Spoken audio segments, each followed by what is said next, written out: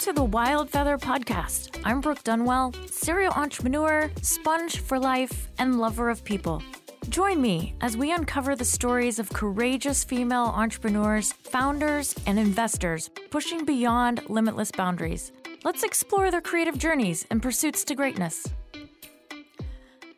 Today on our show, we have Piper Foster Wilder. Piper is the founder and CEO of 60 Hertz Microgrids, based in Alaska. The company develops software to maintain microgrids, from village infrastructure to remote industrial sites to resiliency microgrids on critical infrastructure.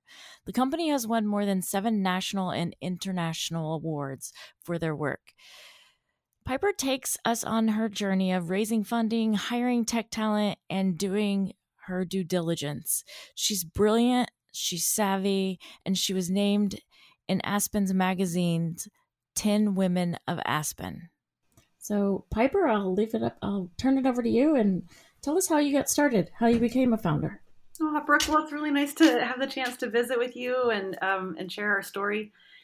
60 Hertz, I always like to say it goes back to a long walk.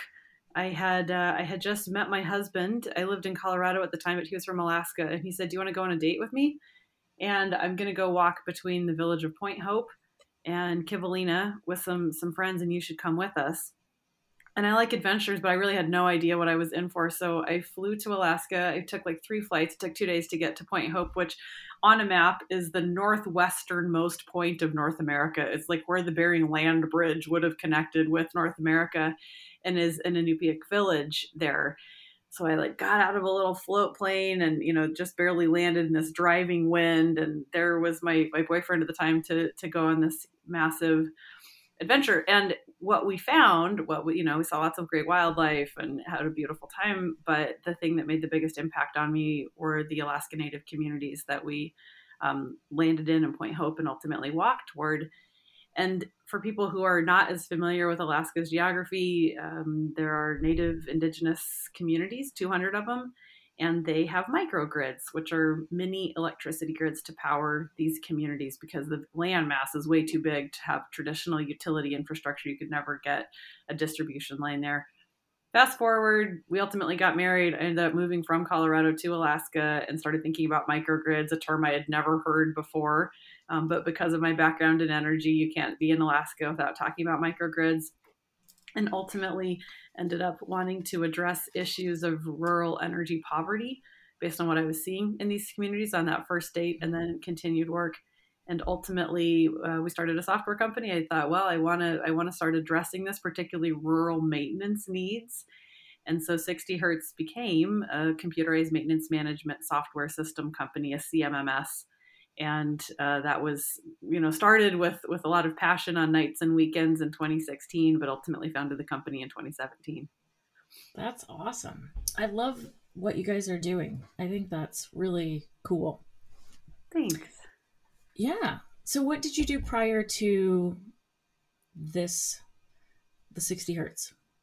Well, there'd been, I've always worked, I'd like to say I've worked on different sides of the table, had been with a family foundation, not my own, but another's, worked for them for some time in Colorado, worked at a nonprofit called Rocky Mountain Institute for a span, had worked for a government program on energy efficiency, and then had helped start a company, an Internet of Things company called Amatis Controls. And I will never forget the thrill of making something, the thrill of coming up with a product, kind of like staying up late and getting the prototype ready or having to meet a deadline to show someone your first vision, and had the chance to do that at Amatis. And as my career has evolved, that thrill of making something, even a prototype, has always continued to be a spark for me.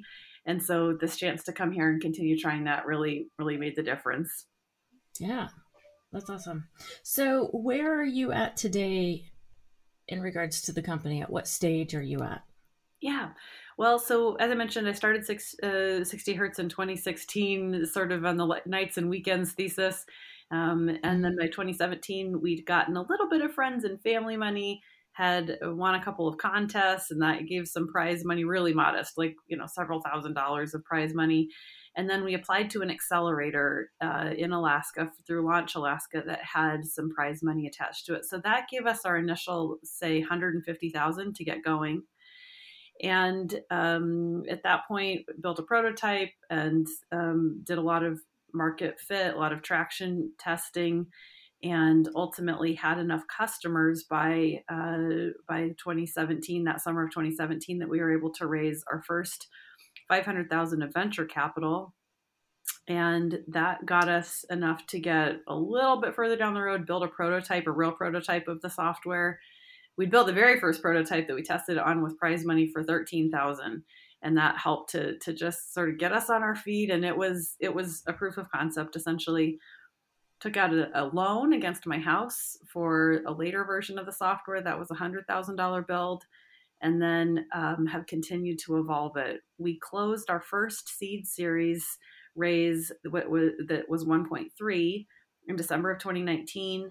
And then that got us a good distance such that we then just closed our second seed. And it was a nail biter. It was totally nerve wracking. We thought we only needed 700,000. And there was a moment that we weren't even sure we'd make the $300,000 minimum, had to call on some very special angels and say, can you please just give 25,000 more, which is a lot of money. Anyway, then there was enough investor confidence, and I think they all saw the social proof. So in May of this year, we just closed a second 1.3, and that'll get us toward our Series A next year. That's awesome. So tell me about that process of getting funding. I know that we talked about it before, but I think a lot of people can relate. It sounds like there were some hoops to jump through and some, as you put it, nail biters. I learned a lot about raising money from angel investors in this round. In the first round, we were lucky to have the support of a utility company who is one of our major customers, and also from a venture firm that has a thesis around impact investing. So those were more institutional or corporate type investors. But this round, I'd like to say it's been my round of angels on so many levels. But the initial angel investors who had begun hearing about 60 Hertz were through groups, sort of these angel investor clubs like E8 in Seattle. Sea Change Fund has joined this round. I ended up making pitches to so many different angel groups throughout. How many did you do? Do you know? Oh, I at the end, this round had 47 pitches. 47 Really? pitches. 47 different entities. And I think at this time we have upwards of 23 investors. They're not all their own line on the cap table this round. So to get to the 1.3, it's 23 investors. Many of them came under a special purpose vehicle, which I would really encourage anyone to force. A couple of learnings, I think, from this round. Number one, I had been nervous and set the minimum pretty low. It was a $20,000 minimum investment. And I kind of wish I'd been braver about that, because it would have aggregated people a little easier. Perhaps said something like 20,000 minimum, but investors under 50 will need to go into an SPV, or somehow channeled it, just because the investor relations become challenging. The investor rights agreement becomes challenging, even just basic communication on management rates and whatnot. That just is a lot of heads. Mouths to herd, heads to herd. That's the wrong metaphor, but it's a lot of folks to have to keep track of. That said, what I've loved about having a round of angels is it's that many more people that are advocating for 60 Hertz, that are using their personal connections. High net worth individuals are going to be influential in the companies and in the places where we want to work, and that's really important. If I'm learning anything so far, and I'm sure you've seen this with your companies too, Brooke, it's that it's all about social proof. It's all about who our network knows. It's all about the doors that someone who has a real relationship with whomever I would like to do business. It's about those relationships, as opposed to necessarily having a cold call and proving our value. Yeah. How did you get in front of those 47 investors? Did you just coldly reach out to them? Yeah, it started with, we were grateful that there'd been a pitch event or two that I had the chance to put our pitch in front of. Well, I'd say number one is I had worked hard on getting a pitch deck that had great images, that was well designed. I didn't recognize before, but these pitch deck assets are really an investment. We got ours for a steal at $500, but I think it's often close to $1,000 to get a proper pitch deck. Second of all, had worked with a pitch coach to practice even the bones of the pitch. What we do as a computerized maintenance management system software is not easy for many people to grasp. And so learning how to present it helped. And then finally attending these pitch events just to practice, fielding the questions, see which questions were common, make sure somebody else was there to help me record the questions so I could then either incorporate them in further pitches or have polished answers. And then ultimately just went through a number of these angel websites and applied through, kept up our ProSeeder profile, and there are similar platforms that we used to be easy to vet. How did you find your pitch deck or your pitch coach? Oh yeah, that one came through one of our venture investors, but happy to share with anybody. Cindy Salicki is her name, and I can provide that to anyone, but she was great.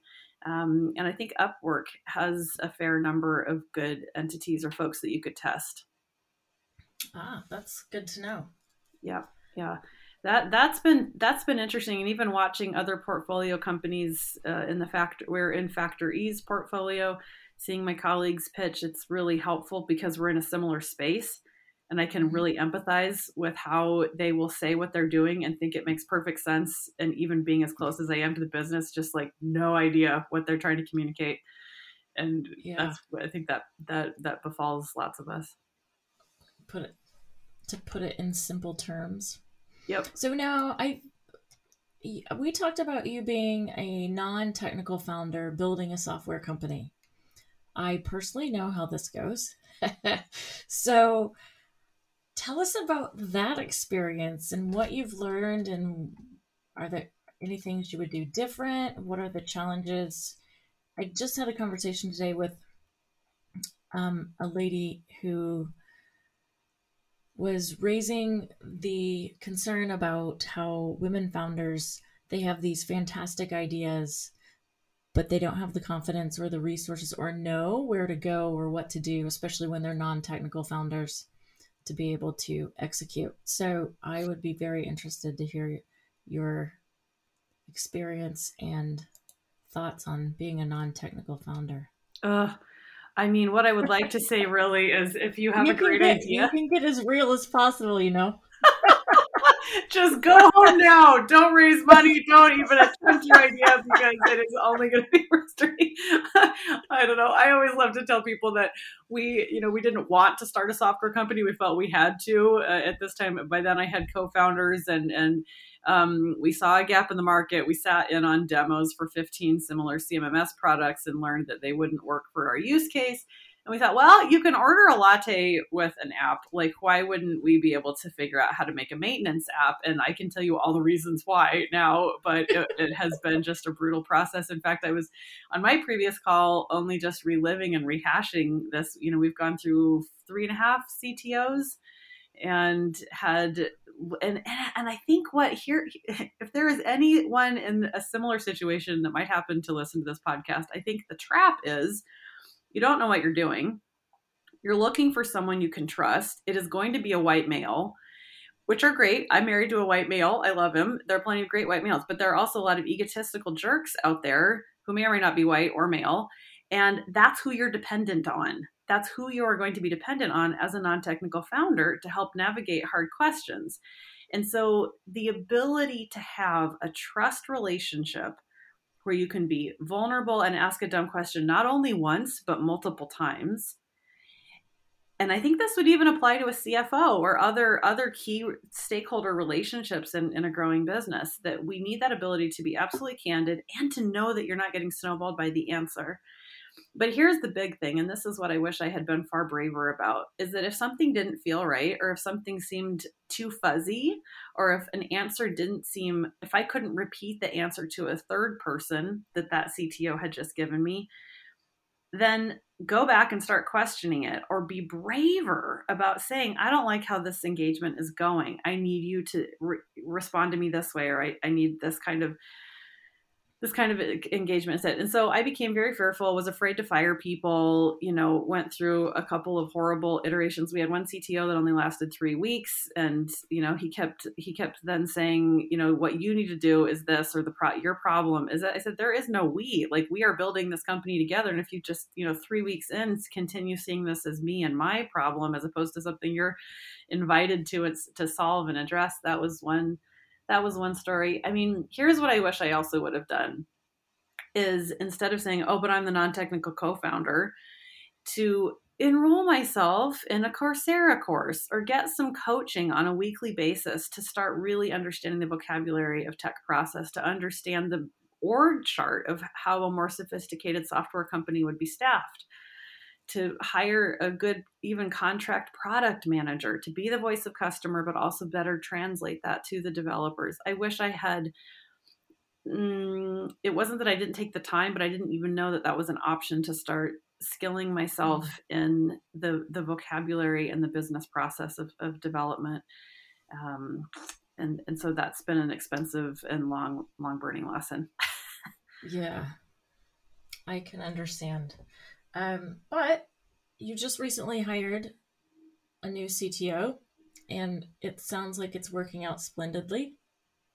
We have now the tech team that we have been looking for, and these things will continue to evolve, I'm sure. But a dear colleague who I'd been part of another founding team with was on our advisory board, and needed to step in as we had an emergency staff transition when the last CTO left. And he has been reliable and clear. And it seems like no matter what comes out of Sebastian's mouth, I understand it.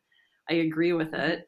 And I don't feel I'm being snowballed. And that's the relationship. I mean, so much of the stuff, I always draw the parallels with dating, right? Like, when you just like find people that you click with, you find people that you click with, and it shouldn't be that much different in the workspace. It's just that in a startup environment, you don't have a lot of opportunity to shop around or, go on 100 dates with CTOs. Right.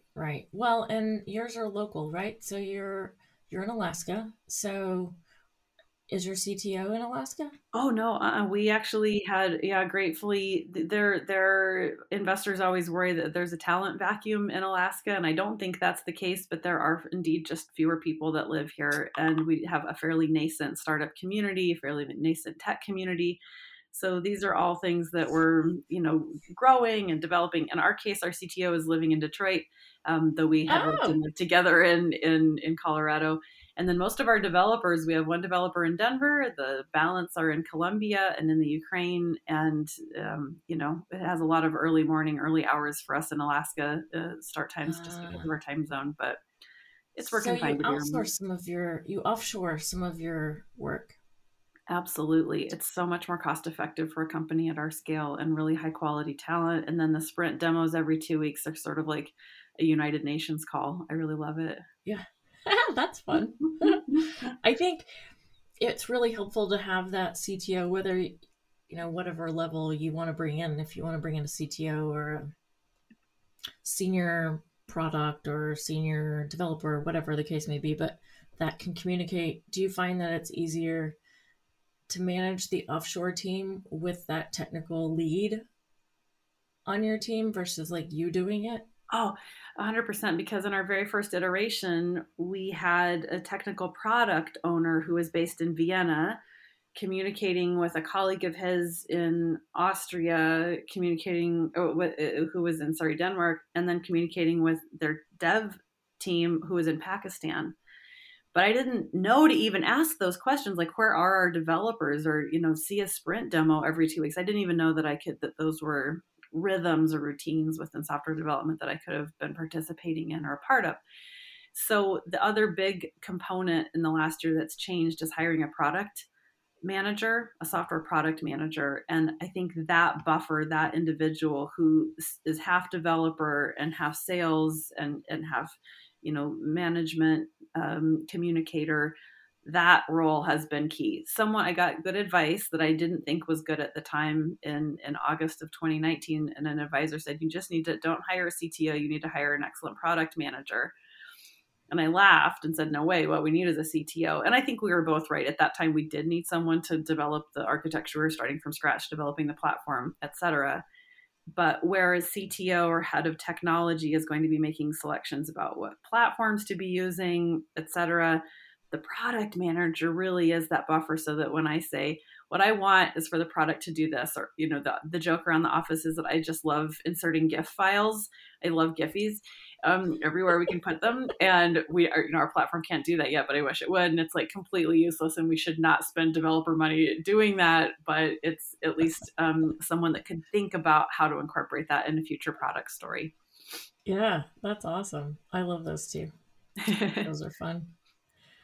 So what keeps you going? What keeps you your passion and persistence? What keeps you going through all the challenges and conquering and keep going?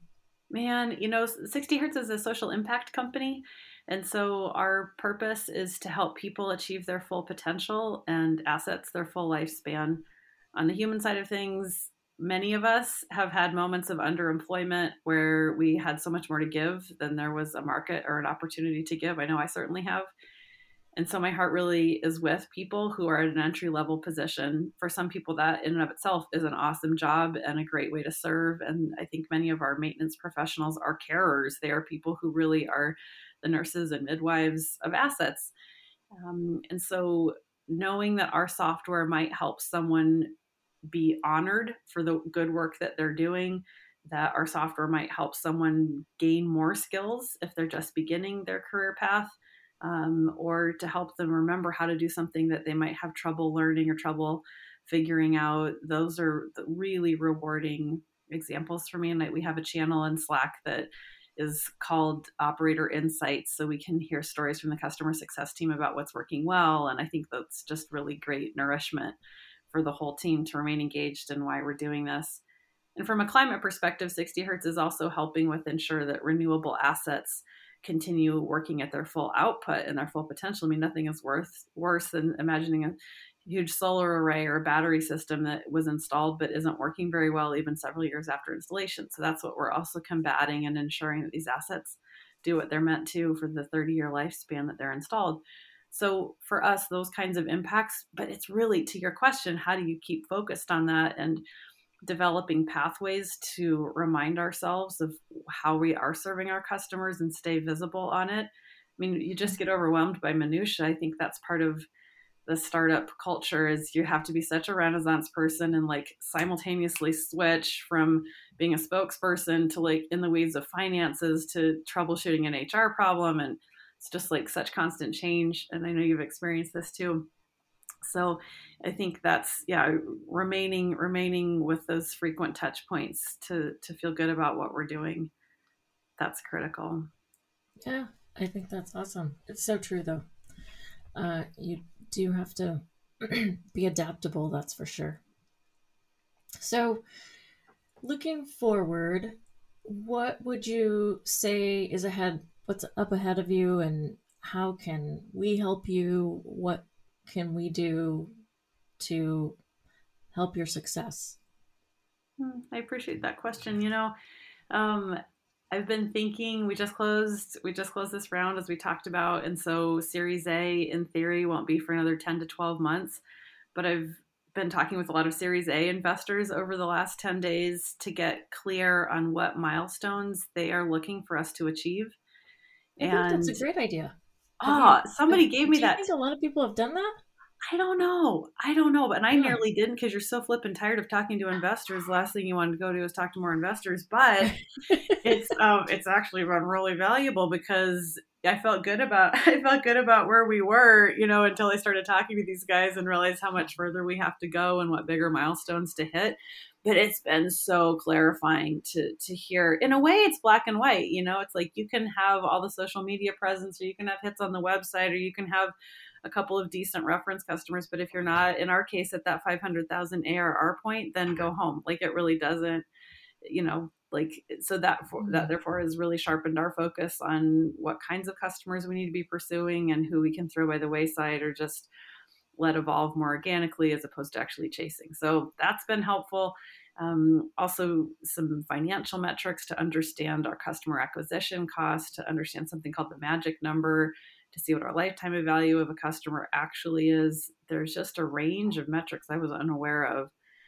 So that would be my request is, if people have access to software as a service investors, if people are listening who are Series A investors, giving us more visibility or the chance to reach out and start making more of those connections, or people that are investing in female-led companies or people that are investing in impact companies. I think that's interesting for us. And then the second big ask is we are doing our best on the marketing front, but we don't totally know what we're doing, and having more insights about good marketing or a marketing plan, or anybody that has ideas on that. And even if you're not, then the simplest ask is, can you please follow us on LinkedIn or Twitter? And it's 60 Hertz Software. What are you all doing today for marketing?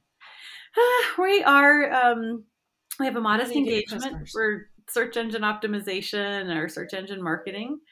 And we're doing a lot of blogging, or I wish I was doing more blogging, but we try to get one up at least once a month or every 2 weeks. And then speaking at conferences or memberships in our right industry sectors, then that's the other way we've been reaching out. That's awesome. I'm certain that there will be some marketing people that could give you some tips along the way that listen to this.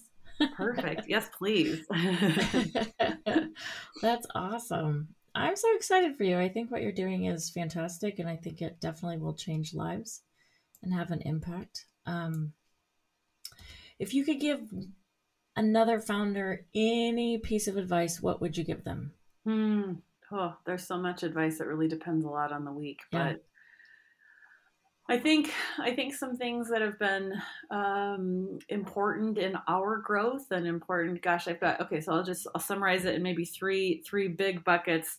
And the first one is in terms of just creating a lot of space for intuition and the wisdom of the universe and spontaneity. That all of our hard work and all of our, just like being A students, only goes so far, and having the space for those spontaneous interactions, I feel so strongly that just making the space for things to come to us and trusting that goodness, if we're here for reasons to serve, if we're here for reasons to bring a great product to market, like that daily discipline of like having quiet and having trust, it goes, I think, further than all of our best efforts. And then second of all, having an advisory board, or at least a lot of mentors that you regularly and routinely reach out to ask loads of questions, because few of us know what we don't know. And it's really easy to get lost in the weeds and miss out on that game-changing advice. I can think of numerous phone calls where somebody offered me advice that saved the company a lot of times. Wow. Where they just they had the vantage and the expertise to say, you're not going to want to do that. Instead, think about it this way. And it's easy to be humble and listen, because I haven't done this before, and I'm really hungry to get coached.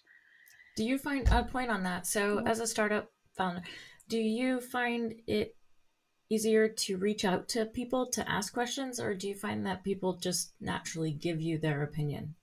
I'm always kind of wary when they give the opinion, because it's not always I do cherry pick. I will look for people that I find smart, or that I hear saying things that I hadn't heard before, and then seek them out. And these pitch events and conferences, I don't know if that's in every sector, but the energy sector certainly has a lot of them. And so I've kind of collected my folks to reach out to that way. And a couple times a year. Always in Alaska, or do you travel to the States, or to the we call it the California States too, to the West Coast? You know what I mean? When I first moved here, people would say, "Oh, did you go out for the winter?" And I was like, "Out, yeah," because it's like, were you jailed while you were in Alaska? So yeah, no, typically lower 48. Although I will tell you a super sweet story. I think that would have been August of 2018. Attended the Alaska Power Association conference, and it was just this 3-day event in Fairbanks. I had just had a baby, and my husband was out of town for his own assignment, and so I found a friend of a friend who was a nanny and looked after my little one while I scurried back and forth to the conference sessions and nursed. But that 3-day event yielded 4 of our 5 early customers. It was just like, Really? yeah, it was so, I think if we're in a sector that has some word of mouth, or if people can get themselves at these events and just try to have an authentic conversation or two or five. And Right. that ended up being super, super important. That's awesome. Just out of curiosity, for the events during COVID, did they have events? Were they virtual, or are they getting back into the swing of We've been all anything in person? virtual, energy sector, all virtual. And then because we're in a microgrids, which is like this emerging weird thing in international development, everybody is everywhere. And so that's almost forced the microgrid community to be online, Mm. because we can't all, it's way too expensive for everybody to get to Africa or to get to Southeast Asia or to get to Latin America. And that's been beautiful. If anything, the virtual has saved us a lot of money on business development. Yeah, that's awesome.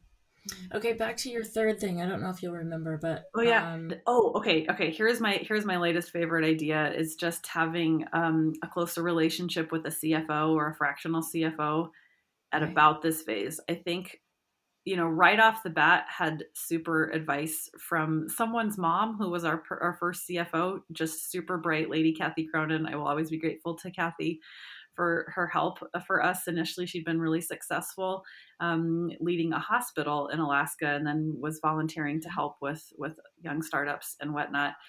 And I said, Kathy, Kathy, we have to raise $200,000 in the next month so we can build this software. What should we do? And she said, I've got an idea for you. I think you can get a loan. I think you can get a loan for this. And which never in a million years would have thought we could have qualified, but we did. I did have to collateralize my house against it, but we knew we had a line of sight to pay that back because of those early 4 customers that we knew once the software was built that they would have the license fees that would pay it back. So that's just a point that CFOs, the financial officer, is going to have a great vantage on some just creative thinking. We tend to pigeonhole a financial officer to being, somehow related to accounting or bookkeeping, or maybe they will help us make sure we're not losing any money and prove to others that we're not embezzling it. But it's so much more creative than that. The CFO that we have right now, Adam Ahern, is just someone that I can ask dumb questions to multiple times, feel completely safe with, and has yielded a lot of creativity driving our business model, where he would say, well, what about this additional revenue? And let's model that out and see it. So having a competent CFO or someone that you can contract with, I think that's my third piece of advice right now. Is your CFO full-time? At what point or stage do you think you should bring a CFO, like a full-time CFO, on? Man, that's another, okay, so I'll volley that back and say, I don't know, and would love to hear that from others too. I mean, At this point, we're saying maybe not even at Series A, but maybe more engagement. We don't totally know yet. Yeah. Do you contract yours out? Yep. We're on a monthly contract with him. Yeah. Yeah. I think that's tricky. I don't know. Yeah. I think, yeah, like I'll ask around, right? So Okay. when I get some investors on here, I'll ask what their opinions are about the CFO. But, I remember going for funding or pitching, right? And this was like pre-seed, and we had to have so many customers. If we didn't have revenue, it was based on revenue, customers, and then if we had a CTO on board, right? Like we had to have that tech person, but I don't remember them saying anything about CFO. However, we didn't go for Series A or Series B, right? I think it seems, I don't know what they would fill their time with all day if you had a full-time CFO. Yeah, exactly. Because until you've got that many contracts coming through, or until you have that many, compliance issues if they're federal grants, or administering, I don't know, I'm probably really cutting short all that a CFO can do if those are the 2 examples I've just given. But right. I think they're really sometimes they fit into operations too, depending on the type of finance person. Yeah. Yep. Did you guys try to apply for grants? We have actually, and I am proud to say that my batting average is like 0 for 10. I'm evidently terrible at grant writing. I think they're just so daunting. I don't know. It's a No, lot of we've work. actually, it's such a waste of time. It's like so much effort and then you just don't get anything back. And at that point, I think I could have talked to 10 customers and actually had a shot at it. And instead, it's Yeah. just this like black hole and you just get a rejection email. So I think there are a lot of great ways to get grants, but I don't know them. Yeah, we went down that road too. Yeah. No such luck for us either, but that's okay. Somebody out there got them. Somebody exactly who probably didn't deserve them. That's funny. Well, I so appreciate your time today, and it's great hearing your story. And if we can help you in any way, we'll definitely pass along any marketing information, and um, I would be happy to make some intros to some investors, and we'll have some investors listening. So you've got quite a variety of people, though, that you can go to. I guess the pool of Series A investors in your sector, plus the female led, plus, you know, software as a service. Like there are a lot of opportunities out there. So I think that you'll do well. Oh, thanks. I really appreciate that. That's Yeah. Yeah. I have this other last question, or this is like the latest thing floating around the top of my mind. If you have another second. Yeah, sure. Well, I'm curious, we think so much the power dynamic between us and investors is like this. Like, here's the big people with the money and the ideas, and here's us that's just like trying to scrape through this. But as I try to rebalance that to ask future investors what does their package include, like I would like to shift the relationship so that it's more than just like, do you want to place 2 million and lead Series A, we lead that round. I'm really interested in what investors are offering as their value prop besides cash, because I think the demand, particularly for a female-led company, maybe I'll walk that right back. Maybe for any entrepreneur, is to say, what kind of support are you going to offer me if I need CEO coaching? If you are really betting on this company as the racehorse that's going to win, then what kind of feed are you giving us? What kind of blanket are you giving us? Like, how good is the track that we're running on? And I don't know that many funds are offering that value prop to a startup, but it seems prudent if they are well watering this investment to Have you grow. asked these recent investors that question? No, that you've been speaking? No. It only just dawned on me this weekend. I was like, dang, what are they giving us? Right. I also think a very important question to find out the answers to is how involved are they and how demanding are they with their relationship with the customer or with the company, like with the company getting funding.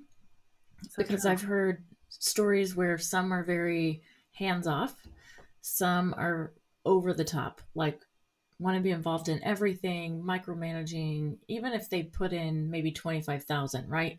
So I've actually spoken to 2 people in the last 2 weeks where they walked away from funds being offered because of they just didn't feel like the relationship would be a healthy one. Like they wouldn't be able to do what they set out to do. Right. Interesting. That was courage. So I think that that's a very valid question. Like, what's your pitch? What are you going to do? How involved are you going to be? And what support are you going to offer? And what's your value? Right. Wow. Yeah. I'm really glad you pointed that out, because I think it's, depending on where you are in the fundraise, there's no way you're going to turn down $10, but let alone 25 grand. But at that overreach, you're going to end up paying for it if the investor doesn't have the self-discipline to just let the money go. Yeah. Yeah. Well, and if you want to just fill out reports all the time, you're not going to get much done either, right? Like, yeah. So I think that's a great question to ask, though. And I doubt that very many people ask it. Yeah, maybe I'll start bringing that up. Is. Maybe I'm glad to hear that, because you're talking with a lot more people than I am, so that's helpful to hear that it feels like it might be useful to ask. Absolutely. And I mean, what's their track record in this business and how have they helped others, right? I mean, basically, you're interviewing them just as much as they're taking the info from you, right? Yeah, that's really true. Yeah, that's awesome. Any other questions you have, or any other ideas you want to throw out there? No, that was my burning one. That was the last for today. But Well, feel free to reach out if you have some more, because we can include them in our blogs and social media. But anyway, well, I so appreciate you taking some time out to chat today, and it was great hearing your story. And have a great evening with your little one. thank you. Oh, Brooke, really so appreciate what you're doing for entrepreneurs and for women. And thanks for all of your time and attention, truly. Yeah, absolutely. And have a great one. Okay, you too. All right. Thanks. Bye-bye. Thank you for listening to The Wild Feather. Be authentic, be limitless, and love yourself.